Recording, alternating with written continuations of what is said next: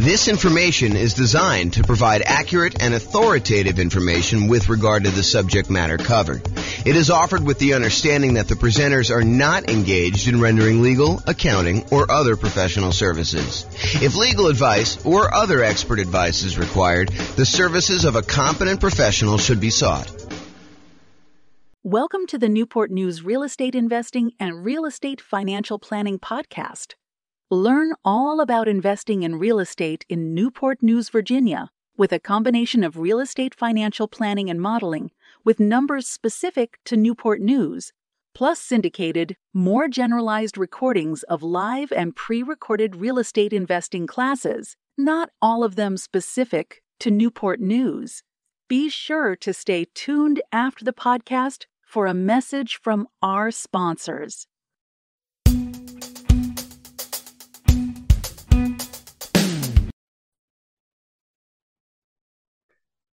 Welcome, everyone, to the Investor's Source, your source of all wealth and wisdom. I am here today. I'm Dave Goldberg, president of Investor's Source. I am honored to have with us today a friend and someone I've known for basically back to the beginning of our company about 11 years ago, James Orr. James is one of the top real estate people in all of Northern Colorado.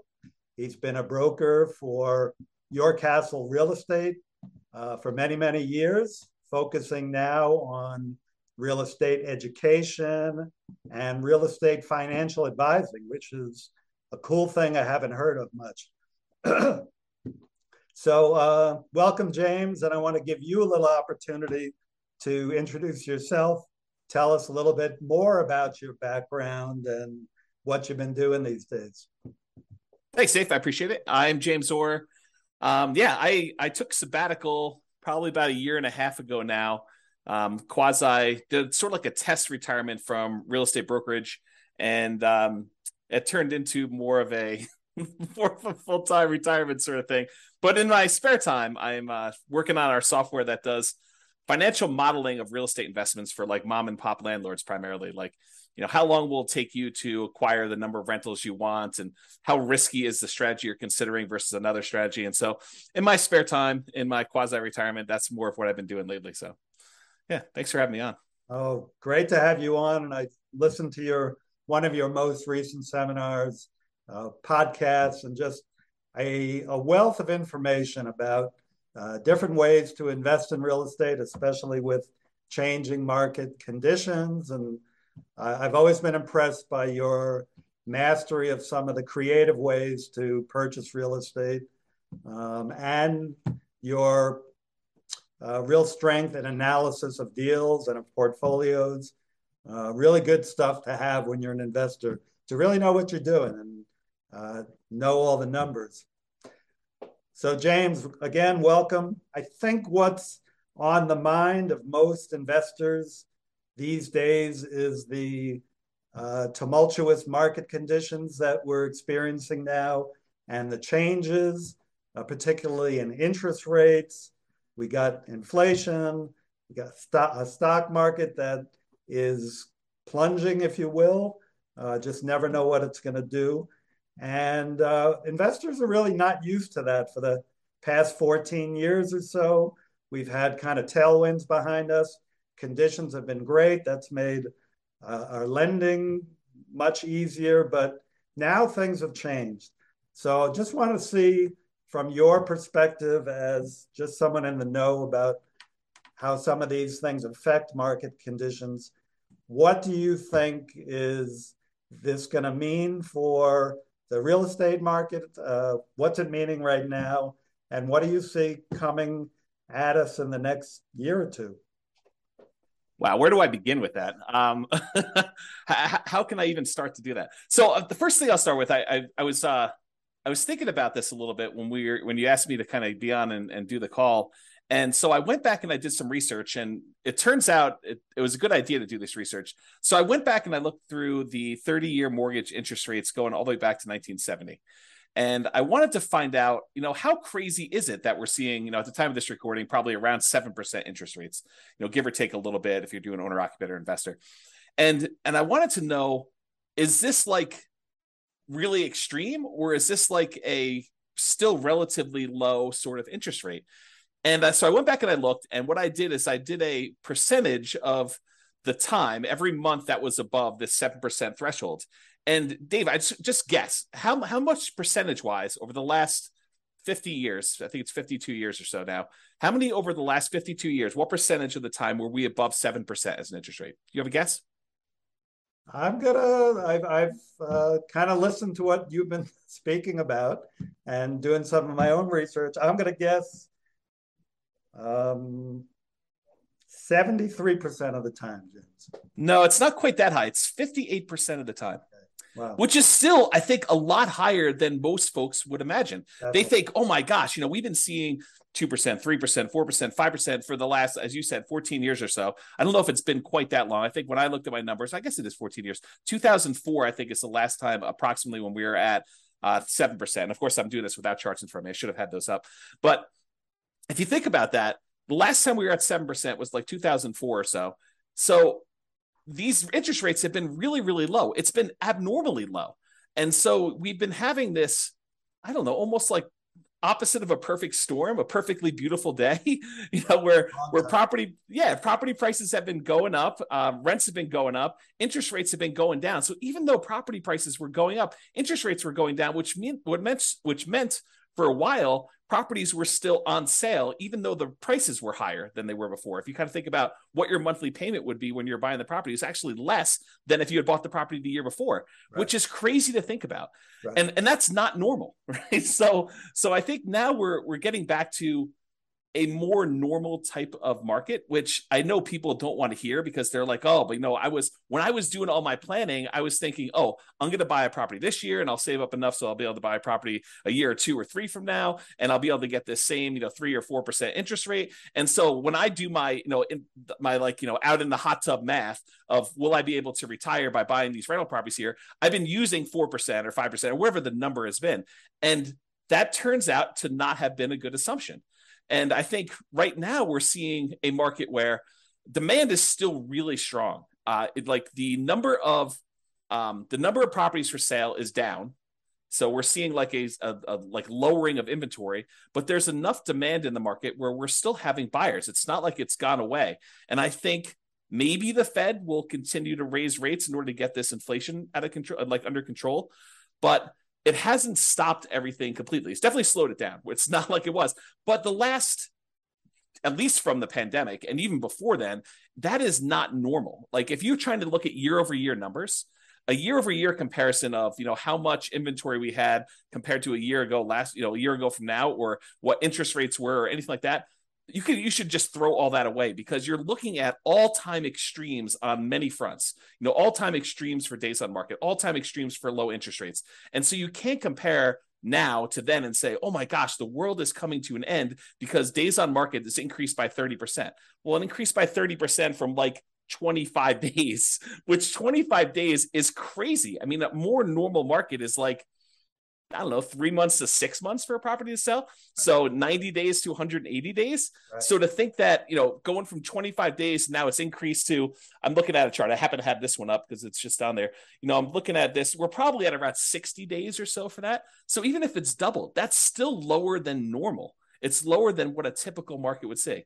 So what was the question again, Dave? I'm like off on these tangents here, but I want to make sure I answer your question directly. No, that's a good, that's kind of a good recap of a historical perspective that a lot of us are just not looking at. We're so used to, in these last few years, as you say, very unusual low interest rates, that when these rates have gone up, we think it's the end of the world, but it's actually approaching more normalcy. Yes. So the question was, with that, what is happening in the market right now? Is that causing, is it the end of the world? Is the market plunging? Is real estate, we'll get into this later, but should we all be abandoning our portfolios now and saying this is not going to work anymore? What are you seeing in the market? I don't think it's the end of the world. What I'm seeing in the market is inventory is down. It's so the number of new listings is down, but we're not selling as many as quickly as we were before. So the inventory is actually increasing. And by the way, I think this is localized. So I'm talking primarily about Northern Colorado, although I think it does apply to a lot of other markets as well. But we're seeing overall fewer sellers wanting to sell. And I think that trend is going to continue. And here's why I think that trend is going to continue. If you think about all the sellers that bought properties and they locked in these ridiculously low, in retrospect, interest rates, I think the last interest rate I got was like 2.25 on a 30-year loan, which is insanely low. Now, the chance of me going out there and selling that property and losing my 2.25% interest rate is almost zero. It would take some type of extreme motivation for me to want to get rid of that interest rate, because it's almost like free money, right? If inflation is normally, I don't know, 2 to 3%, and your interest rate is 2.25, your actual interest rate is lower than what inflation is. So that's just crazy to think about. So you have all these folks that got 2, 3, 4% interest rates, and now interest rates are at 7. So there's a significant financial penalty, a disincentive for them to go out and sell their property, go buy one that's presumably more expensive at a higher interest rate, and take a double hit on that. So I think that's one of the reasons why we're seeing fewer sellers sell their properties on the market. We're seeing just a lack of new listings coming on. So I think that's one of the reasons why we're going to see that. And that I think will continue for a little while. And no one knows. Maybe the Fed chairman knows sort of what he's thinking, but I don't know. Like, no one really knows what they're going to do with interest rates. There's speculation that they're going to continue to raise rates if we see inflation still continue to be above where they're trying to get it at. And they've stated publicly that they want their interest rate to be around 2%, and it's been whatever it was, 8% or something crazy. So they need to go down quite a bit. And so one of the levers they kind of pull on in order to adjust inflation is they raise interest rates to try to slow down the economy. And that may hurt. I mean, that may really punish a lot of folks in the economy. We're seeing prices of things go out of control, which is what the inflation is measuring and how they're trying to get it under control. But they're really trying to push those rates up in order to get inflation under control and get the economy there. But that may slow down things quite a bit. So all the buyers that were struggling, affordability is at like all-time lows. We're seeing prices go up really, really high over the last few years. And now with a combination of those and the really high interest rates, affordability, which is a measure of both those things, it's basically how affordable is a property based on the current price and the current interest rates that they can get on those. So affordability is like way, way down. And so you have a lot of folks that are priced out of buying houses, and they're really struggling to do that. So you take a big pool of the market that you used to have there, and you kind of pull that aside. Now, one of the things that is helping us is, unlike the 2007, 2008 sort of period where it was really, really easy, the availability of financing was at like all-time highs. We were trying to like encourage the economy by allowing almost anybody who wanted to get a mortgage to get a mortgage. So that was way up. It has not gone up. So this is very different than 2007, 2008. The availability of mortgages is really, really low right now. A very safe place to be for making loans. But I don't know, you've got these kind of factors of sellers not wanting to sell, so fewer properties available for sale, but you still have some demand for people who want to go buy properties, except they're kind of forced to do it at these high prices and these really high interest rates, which hurts a little bit to be able to do that. I don't think you're going to see a lot of motivated sellers, at least in the short term. And one of the reasons why I think that is, you've got all these folks that they bought 1 year, 2 year, 3 years ago, and property prices have gone up 5, 10, 15, 20% in that really short amount of time. So even if they're motivated, they could go out and sell their property with a real estate agent and be out of it without having to be upside down or any type of really crazy motivation. So I don't think we're going to see a lot of motivated sellers in the short term, at least. That may change. I mean, who knows? Do I think prices are going to go down? Maybe. I mean, is it unreasonable that if you've had a roller coaster going up like really, really fast and gaining 5, 10, 15, 20, 25% in value over the last few years, that it kind of overshoots a little bit and it kind of has to come back down a little bit? Yeah. Do I think they're going to go down really, really low? No. And I think part of the reason why is inflation. If you think about what it costs to build a house, all the materials that go into it, the plywood, the sinks, the light fixtures, the windows, all those have significantly gone up in cost. And so there's a semi-hard floor as to how low prices can go based on what it costs to rebuild that property. And so I think we're going to see prices I should also say, to start this off, and I probably should have started with this, I have no idea what the future holds. I am horrible at predictions. Yeah. I don't know. I don't have a crystal ball. I can't tell you what's going to happen. And I think the real answer to this is you should be thinking more than short term. I think if you give a long enough time horizon, I think everything looks like it's smoothed out, right? Like you see a little up and down in the marketplace. I think overall, over a very long period of time, real estate tends to keep pace with inflation. And so if you think about that, slow and steady over a very long period of time, real estate tends to go up in value. And so if you think about it in terms of a much longer perspective, I think that's reasonable expectation. Now, do you ask me what's going to happen in a year or two? I don't know, Dave. I really don't. I can't predict what's going to happen. If the Fed keeps seeing inflation being really high, I think they're going to keep raising rates. And if you're wondering how high it can go, it's been to 18.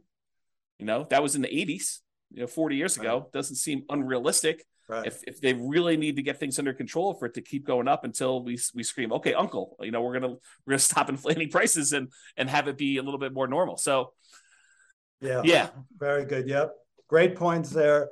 I think it's pretty well known that if the Fed keeps raising rates and keeps raising them, that is absolutely going to create a dip in prices because the affordability, as you talked about, just gets the affordability is so hard or so low that people just can't buy. And the only way they're going to buy is to buy at a lower price.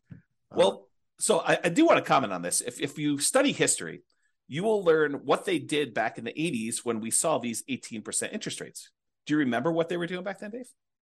I was young, kind of like you were back then. Okay. Yeah. So if you go study history, we had all these types of taking over debt or doing wrap financing or things like that, where sellers were then saying, okay, we realize 18% interest rates are really hard. Only some people are going to be able to qualify for those. We'll go ahead and we will carry back financing for you. And if you've got a seller who has a 3%, 4% loan, and they have a bunch of equity, maybe they're willing to do wrap financing where they say, okay, we'll accept payments of whatever it is, $1,800 a month on this particular house, and we'll carry that for 2 or 3 or 4 or 5 years or whatever the period of time is, and I'll make payments on my underlying 3% financing rate, and we'll just keep that there until you go buy a property. And so I think there are solutions to that which may, help slow down stuff. This is like the tools that come out in your toolbox. When the market got really, really hot and we saw these multiple offers, real estate agents switched to having certain types of tools we use in these extremely hot multiple offer type markets. And those are going away. I mean, they're not completely gone. We still see occasionally multiple offers, but they're not as prevalent as they were a year ago or 2 years ago. But now maybe we're switching over to this wrap financing, loan assumption. You find an FHA loan if you're an owner occupant, you want to buy a property, move in there, live there for a year, and then convert it to a rental. Strategy like that where you kind of go do that. I mean, you can go take over existing FHA financing at the old 3.5%, 4% loans. And so I think there's enough of those out there that's an opportunity for some investors, depending on what stage of their career they're in. Yeah, I'm glad you brought that up because I know that's one of your specialties. As I mentioned, the creative financing. I think in the last number of years, the market has been so hot that sellers have had the hammer, and buyers with some of the creative ideas you're talking about, assuming mortgages, wrap financing, lease options. I don't know if you mentioned that yet, but I know you would. They just haven't been as much in demand because, again, sellers have had the hammer, and those are really more buyer tools. But now with rising interest rates and the other market forces, we're coming to more of a balanced market between buyers and sellers, where some of these tools used by buyers can come into play. So it's great to hear about those. That kind of leads to the question of, so let's make the assumption rates are going to continue to rise. Yeah. Does that mean do you think the real estate market is going to die then, or is there still opportunity for investors out there, starting with some of those tools that you mentioned, and maybe you can get a little deeper into some of those too? Yeah, I do think there's less opportunity. I don't think the real estate market is dead. Historically, before the last really hot market, whatever that's been, depending on how you measure it. But historically, real estate investors have added liquidity to the marketplace. So if you think about a seller that has had a hard time selling, it's typically the real estate investor that comes in, solves whatever problem that particular seller is facing, whether it's the property needs repairs before they can actually sell it retail and get a loan from a traditional retail buyer, or they need to sell very, very quickly, and so there's not enough time for them to do it. But like all the problems the seller has typically had, historically, what a real estate investor has done is they've come in and they've added liquidity to the marketplace and solutions to those particular problems. So we've had a period of time where almost any property that a seller wanted to sell, whether it needed work or they needed to sell quickly, they could put it on the market and have 10 offers within, 30 days, and so there's been less of a need for a real estate investor to come in when sellers had other solutions. And I think we're heading back to a period where some sellers, not all, but a increasing percentage of sellers, and it's a relatively small percentage, but an increasing small percentage of sellers are going to need those solutions again. And now the other thing that's kind of interesting is we as individual mom and pop, real estate investors are not the only people in this space anymore. There are large companies that are doing these iBuyer programs where they'll come in and they're advertising very heavily, and they'll come in and they'll buy a property and they'll immediately put it on the market and resell it or something like that. But I do think that there is room for mom and pops to come in and offer niche solutions, especially in markets where these iBuyer type companies are not in. So I think, yes, in the more traditional sense, all these creative solutions and trying to buy properties at a deep discount where they need to come in and do work and they have enough room in there to hold the property for 3 or 6 months or whatever it is in order to get the property sold, and opportunities to use money like yours in order to be able to go buy and fix and flip properties. I think those solutions are still available, and all the creative ones are available as well. And then I think the like meat of the market, because I think just looking at the numbers, there are more mom and pop landlords, people that are buying properties for long-term rental, than there are people doing fix and flips. I think the numbers are skewed more toward buy and hold. And you could correct me if I'm wrong on that, but that's my gut feeling in the marketplace. Is just number of transactions that happen based on one or another. So the question that becomes, are mom and pop landlords, people that are buying properties to rent out, are they have an opportunity in our upcoming market if interest rates stay where they are? And I think yes, but there's a whole bunch of caveats to that.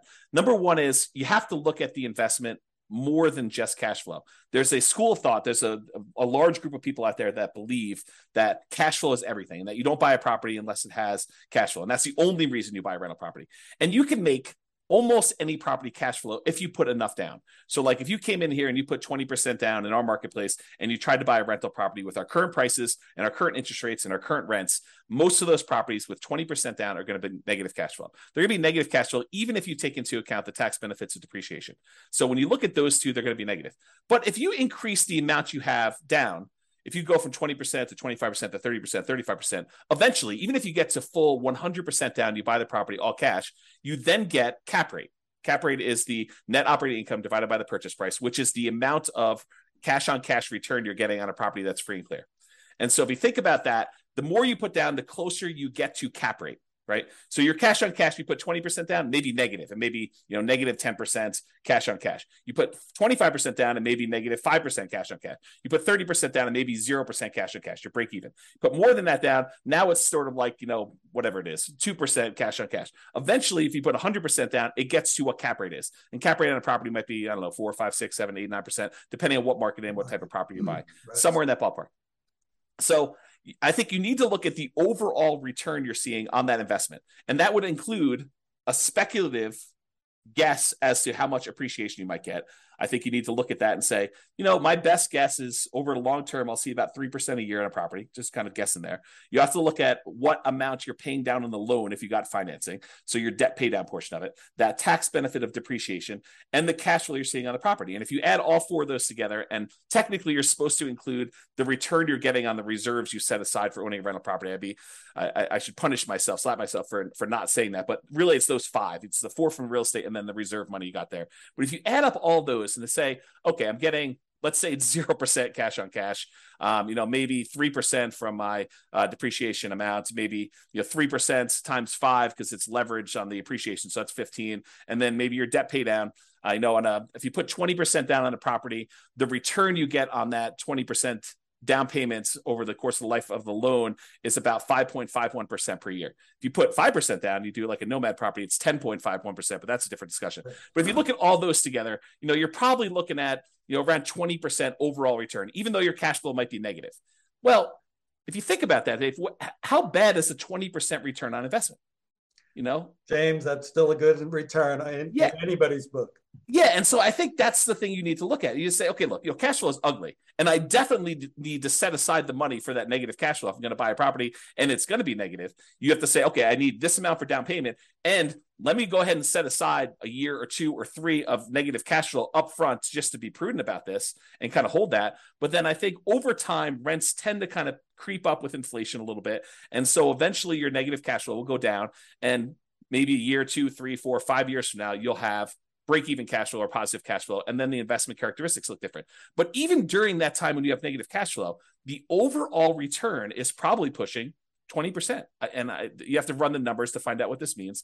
But then you got to decide, okay, I've got this 20% down, 20% return type of investment I can make if I buy these rental properties. What else is out there that I could invest in? Well, I could do stocks, I could do crypto, I could invest in your fund, I could do all these different things in order to get a return on my money.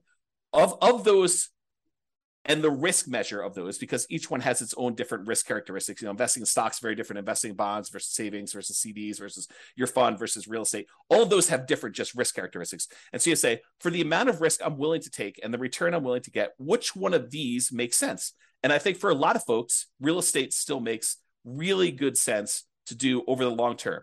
If you tell me I'm buying it and I'm getting out in 6 months, I don't know. I mean, unless you're going in there and adding value by doing some type of fix and flip, or you're adding some type of value to the property. If you're just doing it to speculate in the market, probably not, especially since the cost to get, especially out of the investment, tend to be pretty significant in real estate compared to other investments.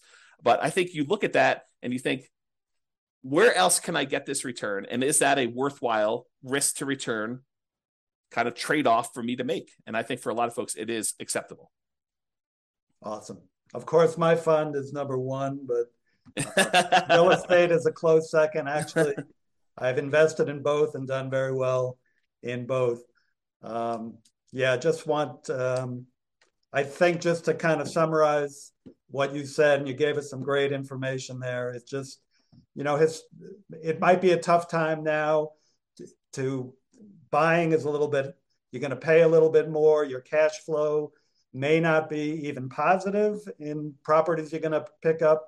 But historically, and as you said, historically, we're really not that much higher now with rates than we have been in the past. The greatest builder of wealth has always been real estate and should continue to be. You still got to buy very intelligently and hold for the long term, but real estate can still be a great investment over time. Dave, I want to add one more thing to this discussion if we can. So I did a podcast episode. It's probably like 2 weeks ago now. And one of the questions that came up was, with interest rates at 7% and having this negative cash flow with a reasonable 20% or so down payment, is it better for me to go ahead and save up money to buy properties free and clear, where I get rid of the kind of like the interest rate component of this, where I have negative cash flow, or it's ugly to have this negative cash flow on a property? And so I went and I did some analysis, and for just this one kind of sample case, it's a reasonable person saving 15% of their income. I figured out how long it would take them if they saved up 20% down. I did 15%, 20%, and 25% down. But for the 20% down number, I had them save up 20% down, buy a rental property, save up another 20% down, buy another rental property. And I figured out how long it would take them to be financially independent. Then I had the same exact person saving the same exact amount of money, buying the same exact property, but instead of putting 20% down, they saved up until they had to buy the property free and clear, where they didn't have any mortgage on it at all. And so the question I have for you is, how much longer did it take the person who is saving up to buy properties free and clear to be financially independent as the person who is putting 20% down and buying leverage rentals? What do you think the difference in time it took was? I'm going to guess 1 year, James. Oh, so you must have seen my presentation. I did. It's so surprising to people when I tell them. I was blown away by that. Right. It's so I'll say it out loud so that everyone can be very clear of what we just said. The person who saved up 20% down, bought a rental property, then waited until they had another 20% down, bought their next rental property, and they kept buying those rental properties as quickly as they could until they got up to 10 rentals. And then how long did it take them to get to the point where they had enough money coming in to be financially independent versus the person who saved up and bought the property free and clear with no loan at all. And it took them like 20 something years to buy their first property to be free and clear. And then the next one was much, much faster because they had a lot of extra savings from that one rental property. But it only took them 1 year more to be financially independent than somebody who is buying the rental properties and buying them with 20% down. And I think that blows people's minds. So if somebody is out there thinking, it's really hard for me to pull the trigger in this market, just save money. Invest in something else, invest in your fund or invest in stocks or whatever makes sense for you in the meantime, while you're waiting to save up your money. And then when you're ready to buy a rental, whether that's buying a property that's free and clear or buying a property with 50% down where now it does cash flow, or 30% down, or whatever the numbers make sense. But don't stress out. It's not that much longer for you to be financially independent if you take your time and you save up and you buy these properties free and clear. And the risk dynamics of a free and clear portfolio, very different than the risk dynamics of someone putting 5% down or 20% down or 25% down and buying rental properties. So a lot of good points there for people think highly leveraging is the way to go. And I'm not going to poo-poo that because I did that, but I've also done the strategy of buying and paying down properties and having them free and clear. And that for me and other investors I know has worked really well, getting properties paid off. Yeah. So looking to wrap up now, I think, again, what's on the mind of a lot of investors, James, is like, how is what's happening now different than what happened in 2007, 2008? How would you describe what's different? I mean, you started explaining that already, that, conditions are different now, but maybe you can wrap up with that. Do you think we're heading into another 2008 or are things different now that we're not going to see a crash and maybe more of just a leveling out of the market? Yeah, so I can't predict whether or not we're going to see a crash or a leveling out. I really don't know. And I would have thought if you had asked me like right when the pandemic was hitting, what was going to happen in the real estate market, I would not have predicted it's going to go up, whatever it is, 30% in 3 years or something like that. I would not have thought that at all. And so my prediction skills are very lacking. I will tell you, looking at the numbers, the real estate market is very different than it was in 2007, 2008.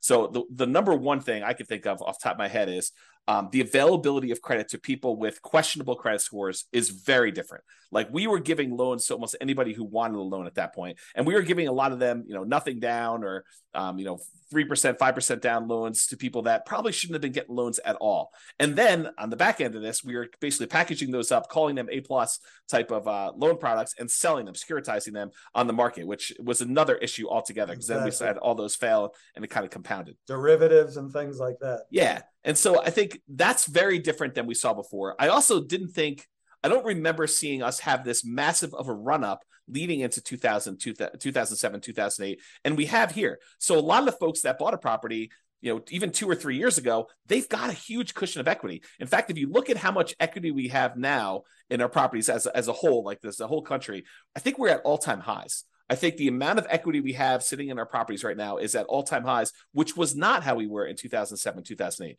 And so the question then becomes, well, how does, having our credit criteria, the availability of credit to people be really, really low and have really good underwriting standards for those that are trying to get loans. So that's a much safer position than we were, that many years ago. And the fact that a lot of people that were motivated to sell before that, if they needed to sell, they probably could still sell and actually break even or come out of it with a little bit of profit in it, that they'd still have this or be able to borrow against it if they need to kind of hold on to some stuff. Having that be different, what impact does that have moving forward, even if rates get much higher than they were in this kind of like pre-2007, 2008 period? And I think that that's going to make a big difference. I don't know if it's going to save us from whatever might happen. I mean, because I'm sure we could screw it up if we wanted to, right? There are things the Fed could do. There are things that we could do as a group to kind of make this go ugly. But I think overall, it's very different than it was in 2007, 2008. And my best guess is that even if we do see a softening or slowing down of appreciation rates or giving a little bit back, I don't think we're going to see a massive kind of decline in the market like we did then. But who knows? I really don't. Thank you. Yeah, just to add to that, from a lender point of view, as you said, the availability of credit is not as great. The underwriting standards, there are no doc loans. Maybe some are doing those, but those are not really part of the picture anymore. You've still got a housing shortage right now that really began back in 08 when people stopped building, and they've never really caught up. And you have, like in areas like Colorado, still high desirability, which is going to keep people coming and propping up those prices. And, as you said, people who have low interest rate mortgages and they're looking to sell, they're not going to drop their price too much and go into a higher rate mortgage for what they're going to potentially buy if they've got this 2 or 3% mortgage on a house that they're in right now. They'll probably drop a little bit, but be reluctant just to dump something and then get into a much higher interest rate mortgage. So great points, James. Hey, thank you so much for enlightening us. Just a takeaway is that it feels like even though things are changing in the market and it might be softening, don't seem to be heading for a major crash, but you never know what's going to come down the pike. We got to just be smart investors and keep being really vigilant about what we're investing in. So yeah, the one tip for people that are moving forward from here is when you look at charts, try to look more than just the last 3 or 4 or 5 years. So when someone shows you that, we're up, foreclosures are up, 130%. Yeah, they're up 130% from almost zero. So you need to go look back at historical data over 10, 15, 20, even longer years if you can, just to find out what is more normal and are we moving toward a more normal type of market. Well said. Thank you very much, James. And we'll be in close touch. And thank you all. Thank you. Have a great one. Bye-bye.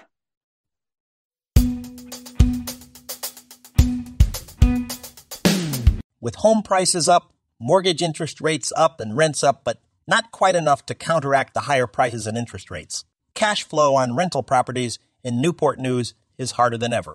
Book a call with the Real Estate Financial Planner to apply our proprietary 88 strategies to improve cash flow on your rentals. See the show notes for a link to schedule your call and improve your cash flow today. If you're a real estate agent, lender, or professional in Newport News that wants to help our real estate investor listeners, consider reaching out to learn about collaboration opportunities with this podcast. We'd love to add more value to our listeners by having you assist our investors buy, sell, and finance their real estate investments. See the show notes to schedule a call to discuss collaboration opportunities.